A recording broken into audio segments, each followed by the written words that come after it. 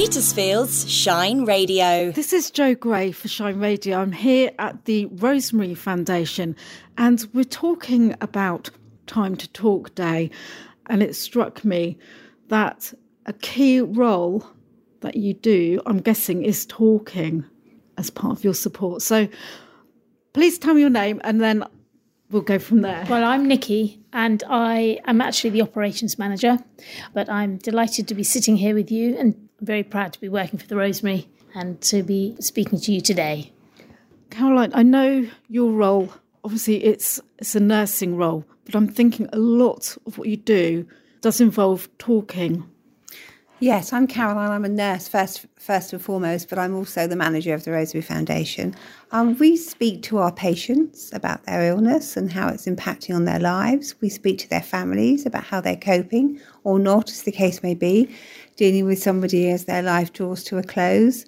We speak a lot to other healthcare professional colleagues, doctors, nurses, specialist teams such as Macmillan or the Rowans.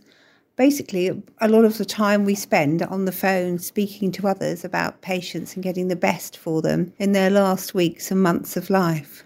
So during those really challenging times, you're obviously there to support your patients and their families. I know you have very, very busy, demanding roles, but I imagine you always give them time to talk. We have no set times for our visits. If we go to a patient for, say, an hour, we allow approximately an hour and a half for, say, a personal care visit. If we're there 4 hours because things change, there's always somebody here that would go out. It doesn't matter whether it's 3:00 in the afternoon on a Monday or 3:00 a.m. on a Sunday morning. There's always somebody at the end of the phone that can offer support and will visit if it's necessary. But first of all, communication is the most important thing for anybody looking after someone at home. And I'm saying time to talk, but for you and for your team, a lot of it is time to listen.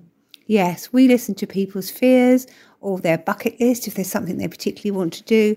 And we support in any way we can, either by counselling or after death, inviting families to a bereavement afternoon. If the patient has a last wish to do something, we will have lots of contacts locally and try and facilitate their wishes. I've known our nurses go to patients for weddings or family events because it's important and they wanted to feel safe. Safe is a big word in our community, and people say to us, we feel safe in your hands or we feel safe in your care, which is a huge accolade for the team of which I'm very proud to lead.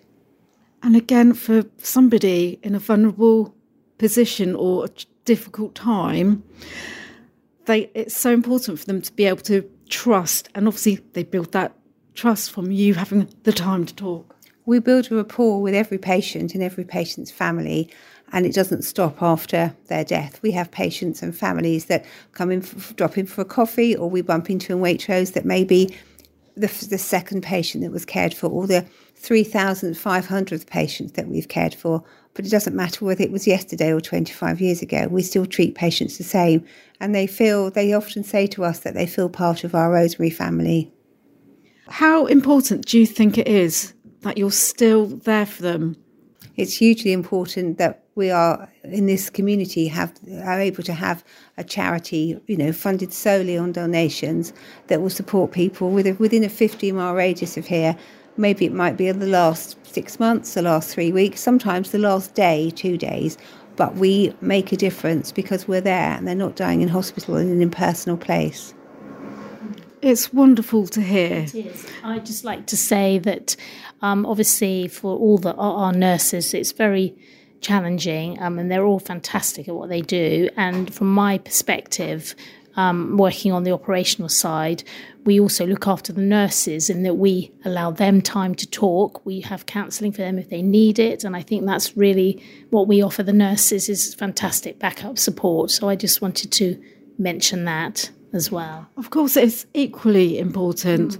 If somebody needs your help and your service, how can they get in touch? We have obviously a telephone number, and we've got a website, and we're on Facebook. I see also through the surgeries, isn't it? Through our doctors, we have fantastic links, obviously, with all the GP services and practices and everything. So there's numerous ways you can get in touch, and we're there all the time, 24 hours a day, every day of the year. So as well as going through local GPs, can a family self-refer? Yes, we take referrals from anybody living in this area, and we would have a discussion with the family member. Sometimes they'll just pop in, sometimes they'll telephone, but we always need to have the approval of the GP. The GPs never say no. They're very happy to have us on board because we help them, and they know that their patient is safe with our team. So yes, if you need us, please call at any time or pop in. We're in Lavant Street in Petersfield. Thank you both so much for having the time to talk with me today. It's a pleasure. A local job in care could earn you up to £39,000 a year. Join us at the Signature Recruitment Fair in Hindhead to find out more about jobs in care, hospitality and catering. We'll be at Signature at Moorlands on Friday the 10th and Saturday the 11th of February. Visit us in person or apply online at wakeuptobetter.com. Salary based on a 48-hour week at £16 an hour.